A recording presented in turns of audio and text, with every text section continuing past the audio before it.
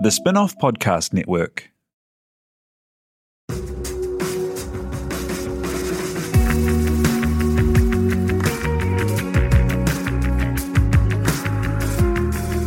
You're listening to Business is Boring, a podcast that reckons it's anything but. Business is Boring is brought to you by SparkLab, offering inspiration and practical advice to help businesses find their edge. To hear more about SparkLab, including details about the latest events, workshops, and business tools, visit sparklab.co.nz. And now, here's your host, Simon Pound.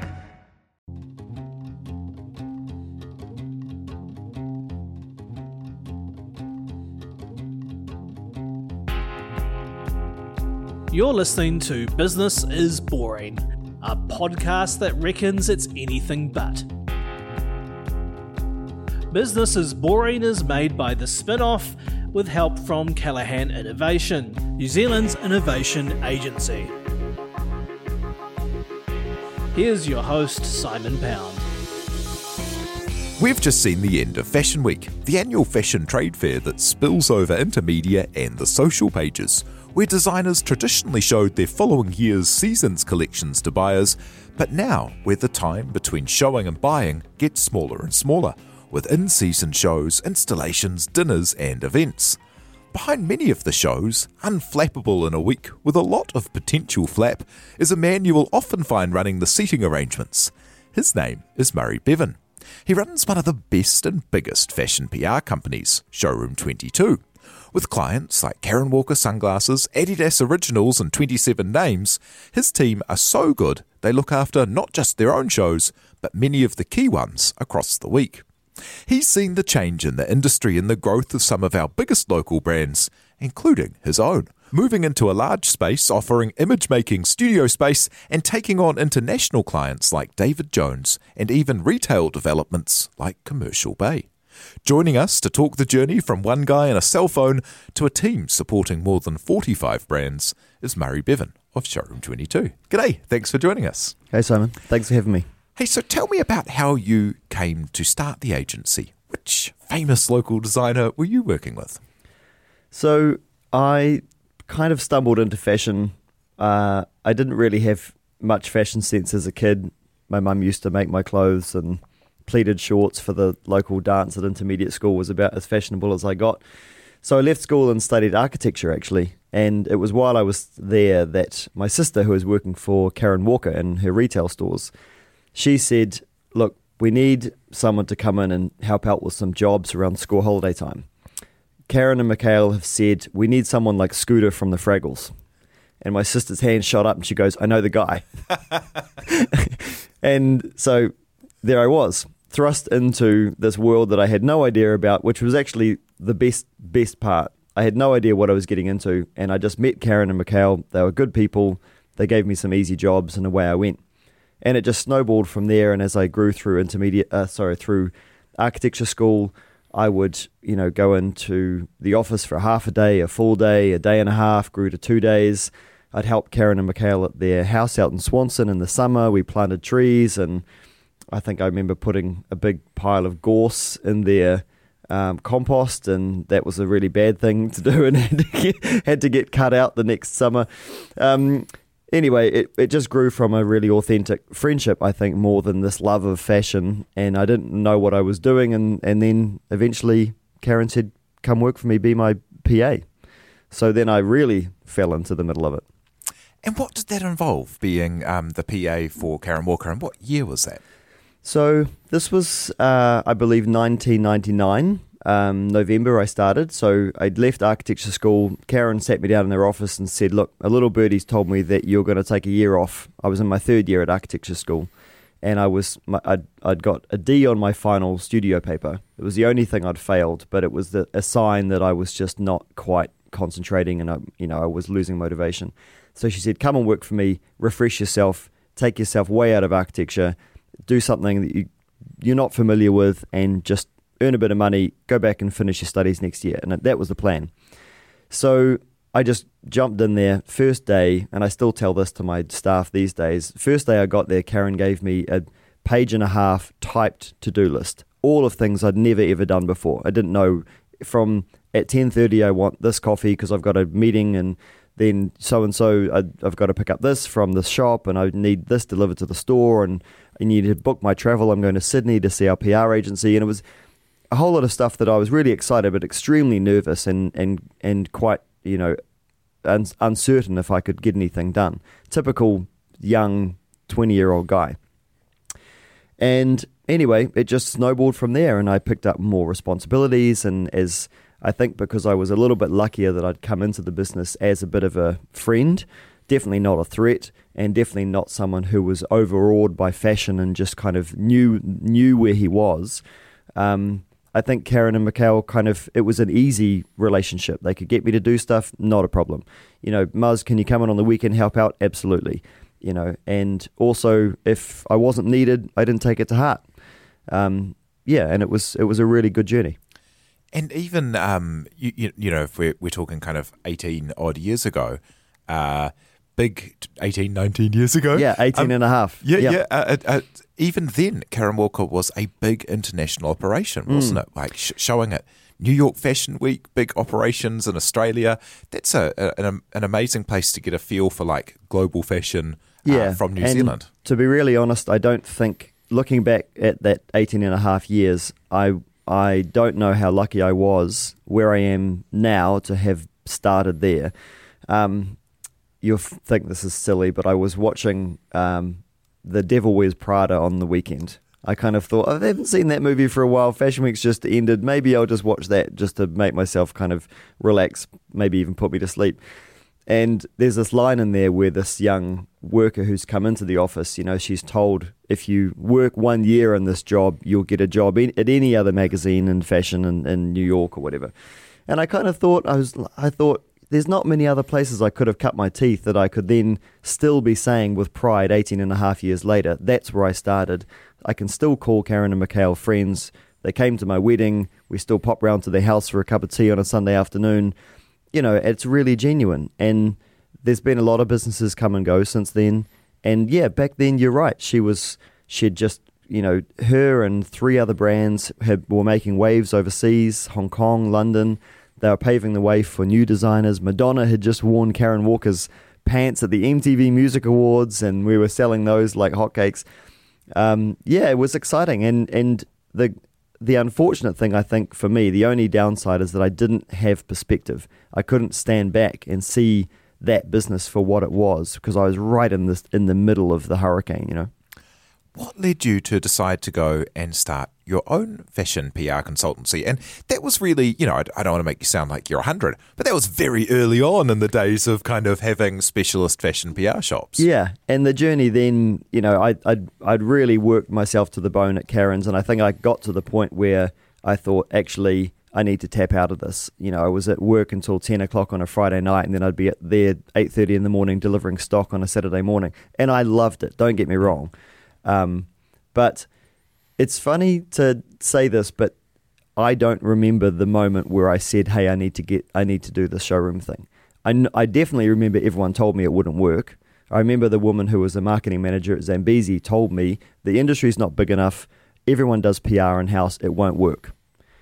And I thought, I didn't think, well, I'll prove you wrong, but I did think in my gut, I said, I know the model of how this works. I've seen it in Sydney. Sydney's not that different to here. It's just bigger. I've seen it in New York. Sure, lots bigger, but fundamentally same processes, same model.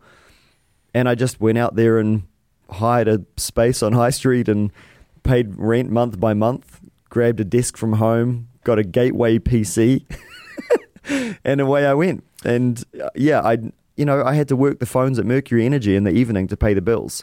It wasn't easy. What was the model that you were trying to put into action? So the way that we work is that we rent real estate in our showroom to designers who either don't want to do what we do, don't like doing it, or don't have the contacts to do it. Often the last one means they're out of Auckland, and most of the fashion media exist here. So what we said is, we'll do the hard work for you. I've got lots of contacts from working from Karen. I like building up brands, and I like the energy of fashion, and I want to stay in it because I think I'm quite good at it, and I've kind of got a taste for it. So it was interesting. The first ones, and springs to mind a brand called Satori, a menswear brand, which was run by Bob Nelson. He was one of the first guys that came to me. Another brand from Christchurch called Tango, which was run by two women now. That brand has gone, but they, again, out of Christchurch, they just wanted to be put about in Auckland. They didn't know how to do it. It's often you get these designers who they've got big vision, but not no idea in a bad way, but they truly don't know how to get there. So they look at us these days, as they did back then, to go, as Malika from Tango said, can you make us into Karen Walker? To which my polite response was, no, I can't. You've got to have a good idea, but I'll do my best, So away we went. And what does that involve? So acting as kind of a showroom and PR agency, why do you need to rent space in your showroom? So people rent a rack, basically. They get real estate that gets them racks, hangers, wall space. They can bring in tables, chairs, whatever, and they can create a bit of a mini sort of scene for their product. Often it's not overly branded because we try and sort of let the product do the talking. But stylists and fashion editors, celebrities, people come to us and use the product and they put it out into magazine editorial. They wear our gowns and product and suits on red carpets. We dress people for charity fashion shows. So there's this myriad options of how do I get my product out into the world that isn't advertising, but it is credited and people will understand what I'm doing and see me and see my product and create a desire and a demand for my product that will then trickle back into making a sale for me. And once you have a busy showroom with lots of high quality clients, I guess it's easy to get the editors and the influencers and the well-known people through the door. But how did you get started? So starting off with Tango and Satori, I imagine, with no offence to them, that people weren't beating their part to their door? How do you build a business like that? 100% correct. And a lot of them said to me, so do you have Karen's product in the showroom? And I said, no, because they would say, oh, you're Murray from Karen Walker. That's how I was known. No previous fashion pedigree to fall back on, So yeah, you're totally right. I had these new brands. Juliet Hogan was one of my next first ever, brands, and she'd just won this scholarship with Karen to go to New York and study at Parsons. So she was guided by Tim Gunn from Project Runway. So she comes back in and she's got this range of about 12 items, one of which I'll never forget was a cotton hooded sweatshirt with sequins sewn on the back of it.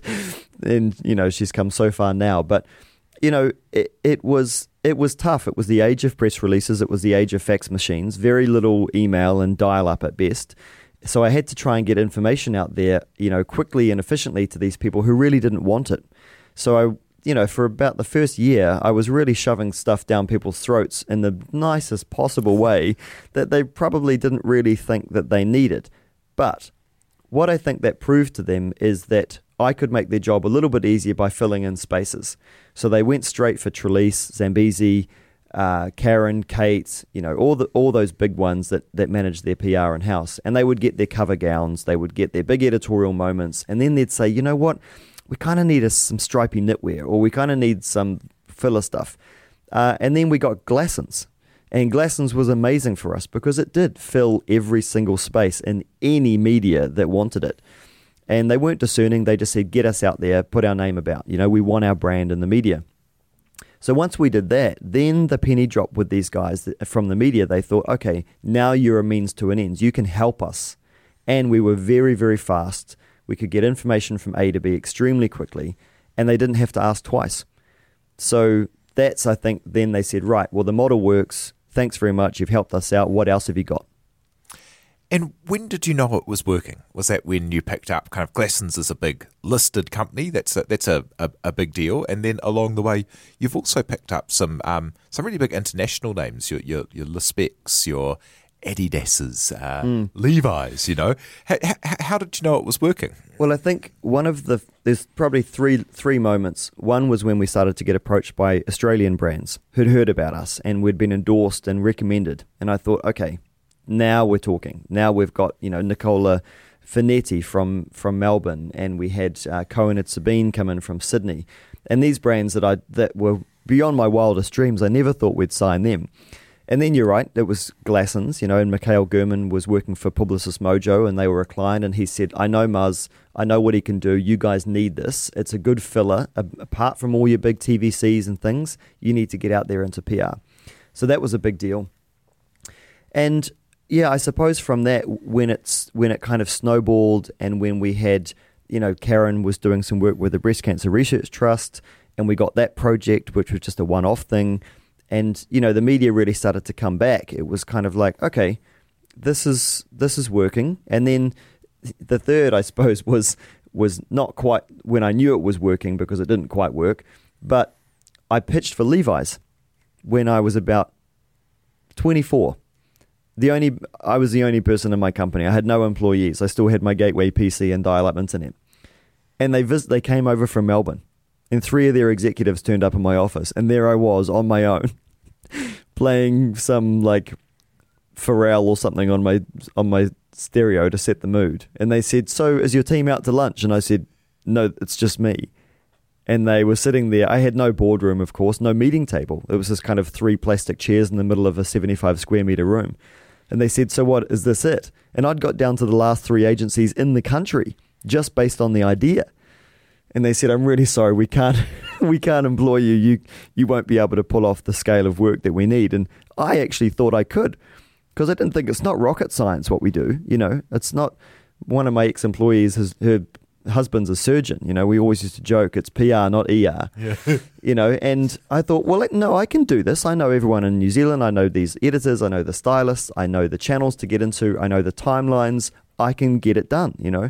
And they just looked around. They were like, "No, it's a trust thing. We can't see a company this small repping our brand."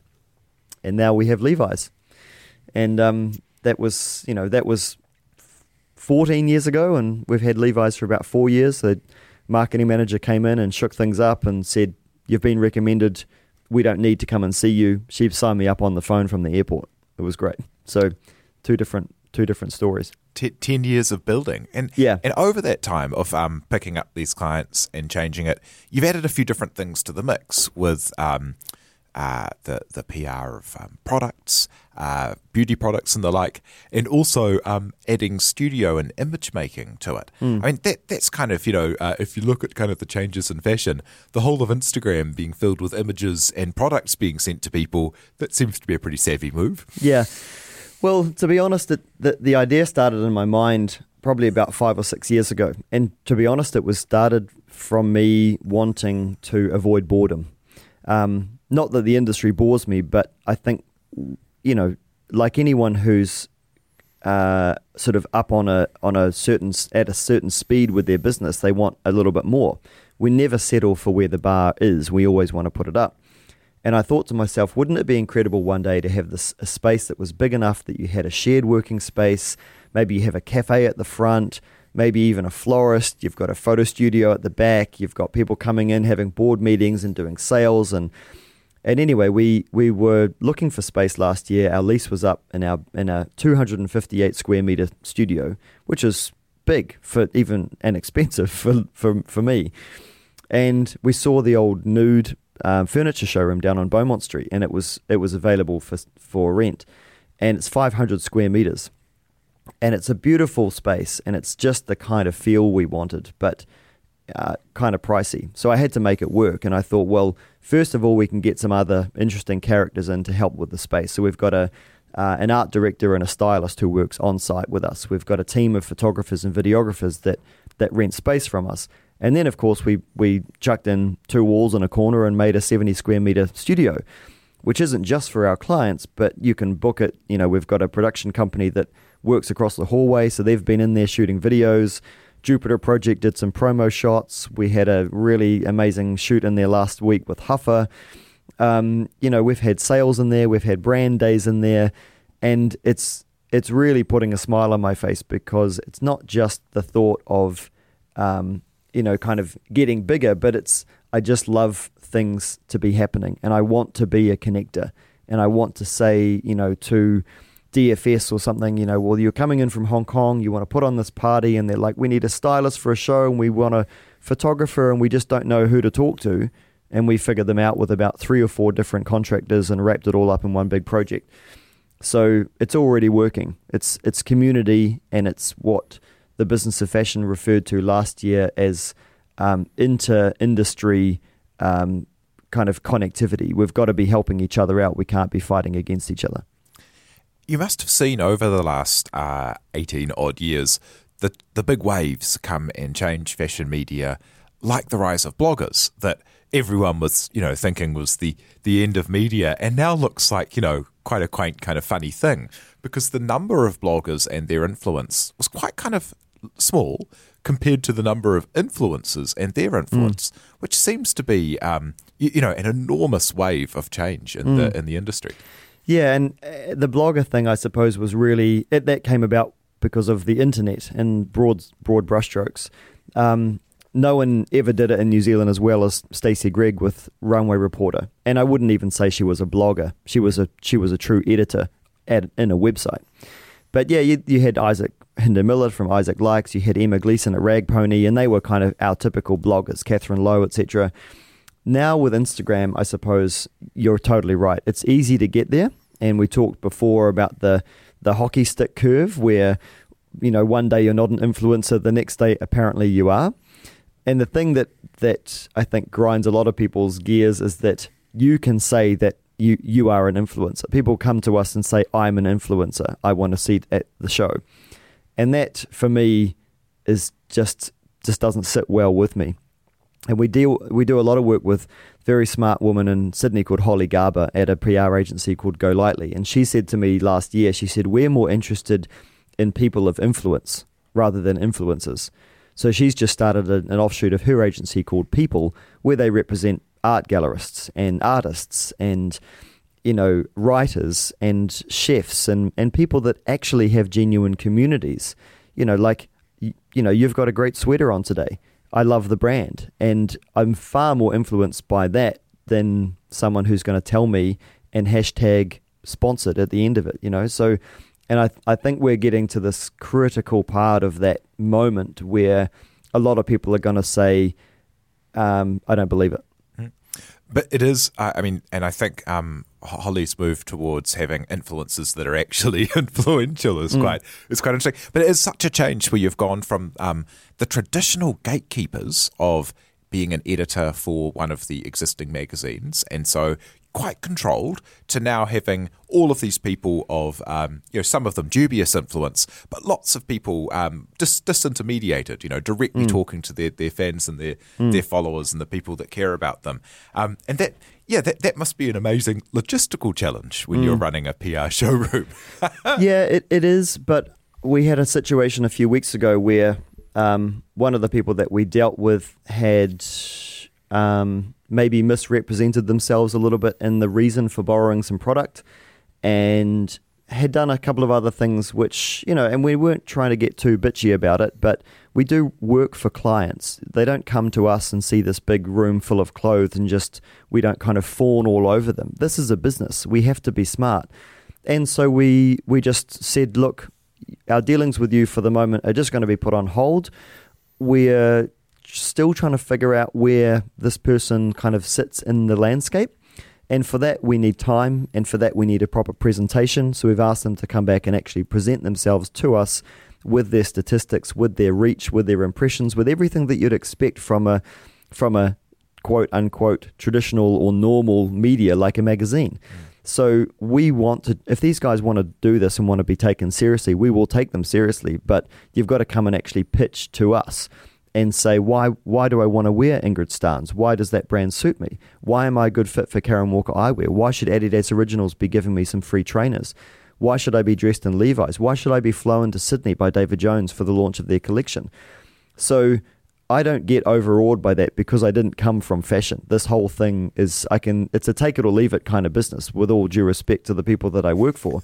But, I'm not like gushing over this kind of stuff. It's a business for me, and we have to be very pragmatic. And I think maybe pragmatism and perspective in this new digital world and this overawed kind of click-like situation that we're in is maybe moving at a pace that most of us, if we actually said, do we want to be here? Do we like this? What would we prefer to do? I think many of us in the industry would say, let's just actually take a step back for a minute. It's getting a bit full on. And there is that change in Fashion Week as well, which is something just recently wrapped up that's changed a lot over the years, where it had been the traditional gatekeepers, the buyers for the big stores and the editors of the big magazines as the lead. But as it stopped being such a sales event, it became much more about the immediate publicity of the influential or well-known or celebrity kind of people in there. And has that reached kind of a peak as well, maybe? I imagine the old model has to change a lot. Well, yeah, I think you've used the word gatekeepers twice, and I think if anything, and it's not that we could say that in a way we're a gatekeeper to the media dealing with a brand's product. We will open the door literally or say yes, you can borrow it or no. Fashion Week used to be one of the biggest gatekeepers of experiencing that kind of event and runway shows and that kind of thing. All of those walls are being challenged and broken down. And like you said, it used to be this one of the places where if you wanted to get sales en masse, it was kind of your only option. And we had many, many, many clients who experienced phenomenal success at Fashion Week. Ingrid, Juliette Hogan, Catherine Wilson, these guys coming in, especially first or second years, it really did the business for them, literally. And I suppose anyone's curve like that, especially in New Zealand, you're going to kind of get up on a certain plateau and then kind of plateau. And certain people stick around for the press and the image, and others try and just kind of grind away and get more sales. But you're totally right. Fashion Week it has adapted. It will continue to adapt. It must adapt in order to stay alive, and I know they've got some amazing plans, not only changing their location for next year, but I think they will have to really consider why they exist. And, again, that Business of Fashion story that we both read yesterday says that some influencers are saying, well, if I want to be taken seriously and make money as a fashion influencer, I don't have to go to Fashion Week anymore. And that's true. And that's, nothing, no disrespect to any Fashion Week around the world, let alone New Zealand Fashion Week. But these guys are figuring out they can make a play for image and impressions and reach that on their own. They can, if they want to, they can buy more reach, but they don't need to be there in front of a gaggle of street style photographers in order to, get out and about. And for that, Fashion Weeks all around the world must reinterrogate why they exist. Australia is a few years ahead of where New Zealand is in a lot of things, and where your inspiration was as well from seeing that the showroom idea could work. And for many years, New Zealand's actually been kind of insulated by how small it is, in that the big international H&Ms and Zaras have been active and making huge changes to the Australian fashion industry for far longer than they have here. And now we're just seeing all of those coming. How far ahead is Australia, and what will we see next here? Well, how far ahead is Australia? I suppose you're right. I think because of the size of their market, they get other bigger ideas and bigger businesses coming to them. So Topshop, H&M, Zara, ASOS, etc. They also have a lot of standalone luxury brands that we don't have here, and I don't know if we'll, unless our population really, really grows and grows, I don't know if we'll actually see them anytime soon. We've got Louis Vuitton, a couple of stores. We've got DFS, which has got an amazing range of stores within their location in Auckland, but you've got Dior, Prada, and Gucci downtown in Queen Street. But, I couldn't rattle off to you how many brands we don't have. I mean, David Jones and Wellington have got things like Balenciaga, Valentino, Christian Louboutin, but they don't have standalone stores or even really concessions, although a few of them do on the ground floor. But Aussie, I suppose, through sheer numbers, can afford to say, and by the way, the brands are really enjoying some pretty incredible sales and business in Australia. They can afford to say it's worth us justifying a 300 square metre store like that new Acne store in King Street in Sydney. It's huge. And I went in there the other day. I was the only person there, and I was thinking, how can this be justified? But the thing is, it's not like a Topshop or an H&M environment where you've got 600 people in there at once and everything's going crazy. You can have one person in there who'll drop 10 grand in 5 minutes, you know. And that's a very strange reality for most New Zealand designers to consider. And I don't really think we've truly got wealth like that on scale in New Zealand that would make those same moves that Australia has been able to undertake and those same luxuries that they have been able to experience. They just won't turn up here anytime soon because of the scale of our population. And to be honest, that top 0.5% of people who shop there, they'll travel to shop. They'll go just pop over to Sydney for the weekend and shop there. And I think a lot of those big luxury stores will acknowledge that, and they'll never run down here. It kind of feels like a lot of the real luxury ones that you mentioned that are here, they don't feel much. I don't know, the Louis Vuitton and the Gucci and the Dior and the what have you. Like they fit. You know, if you'd told me 10 years ago that Lower Queen Street, that was such a mess of souvenir stores and kind of businesses going in and out of business, would have some of the world's biggest luxury stores there, but it doesn't feel like they're serving a local traditional New Zealand clientele. It feels like a lot of their custom is actually money that travels, visitors to the country or short-term visitors. Well, you'd be surprised. I mean, saying they're not traditional New Zealand customers is right. And our customers have changed dramatically in the last 10 years. So Robert Niwa, who's the GM of Louis Vuitton, or store manager of Louis Vuitton in Queen Street, he said to me when they got in the Supreme collaboration, he said the first customers that came knocking on his door the next morning to ask when it would arrive were 4 young teenage Kiwi boys. So to say that a luxury customer is a certain type of person or gender or age or wealth anymore is out the window. Everyone through Instagram and social media can see this stuff. They can see their idols of music and sports wearing it, and they just want it now.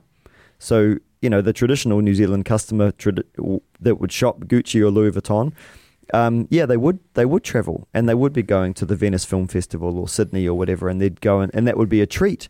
I don't think luxury is a treat anymore. I think it's everywhere all the time. And Gucci and those kinds of brands are reaping the financial rewards of that. And it will be very, very interesting to see how they sustain their level of luxury and exclusiveness and demand in the next few years as things just get quicker and quicker and quicker. What advice do you give to entrepreneurs keen to start out in the business of fashion? Well, we give advice almost to everyone who asks. So I'm not sitting here saying that I'm some guru, but if anyone had offered me advice, and Karen and Mikhail have constantly given me advice, and so have their network of people. They've been very kind. So, we always give advice, and I think the real thing, 2 things, I suppose, have a good idea that's relatively unique, and then stick to it. So, the sticking to it thing, we definitely can say that our idea is unique, but the sticking to it has, I suppose, been the challenge of many, many other people in New Zealand trying to do what we started doing. Not to say that, definitely I'm not the only person that can do it. So, there's been many other showrooms pop up, and almost all of them have shut down, or they've expanded into fashion and then they've collapsed back into doing what they normally do. So the fact that we've just stuck to our game, I think, has made us even more of a specialist in 2018. And I think now is the age of specialists. And there's a lot of people out there doing PR and marketing, and I think a lot of them think that it works as it did a decade ago. You write a good press release and send it to the Herald. That's one way, but there's also 500 other ways of doing it these days. And how do you define success? Yeah, I read that question, and it's a big one. How do I define success? Well, for me, I think I've had the happiness and the luxury of being able to be a big part of my sister's kids' lives, especially my nephew Maya. Success for me is not all about business. It's definitely not all about money. This is not a very lucrative business to be in, but it's extremely rewarding because I feel that I'm a part of the journey and often the successes, even the small ones of our clients. And I think I get probably more joy out of seeing some of our smaller brands succeed. So success for me is happiness and a little bunch of small rewards every Christmas that I can look back on and say,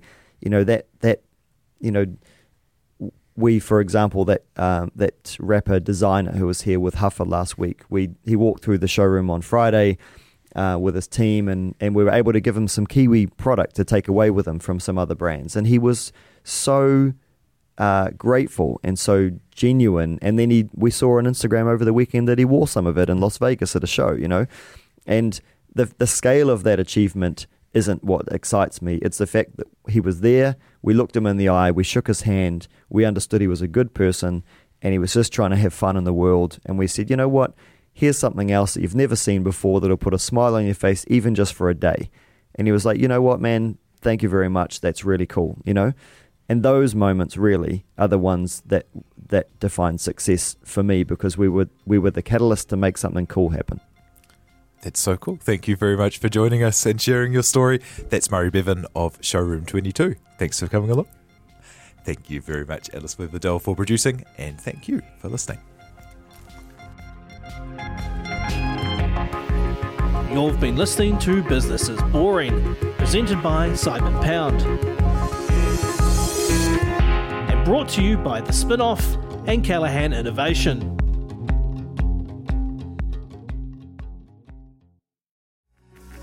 From the Spinoff Podcast Network, that was Business is Boring, brought to you by SparkLab. Make sure you're following Business is Boring wherever you get your podcasts. And for more information on SparkLab, visit sparklab.co.nz. Are you making the most of your KiwiSaver investment? Generate is an award-winning KiwiSaver provider with a track record of strong long-term performance. Making a smart decision now could add tens of thousands of dollars by the time you reach retirement. Book a no-obligation chat with a Generate KiwiSaver advisor today at generatekiwisaver.co.nz/get-advice. A copy of the product disclosure statement is available at generatekiwisaver.co.nz. The issuer of the scheme is Generate Investment Management Limited, and of course, past performance does not guarantee future returns. The Spinoff Podcast Network.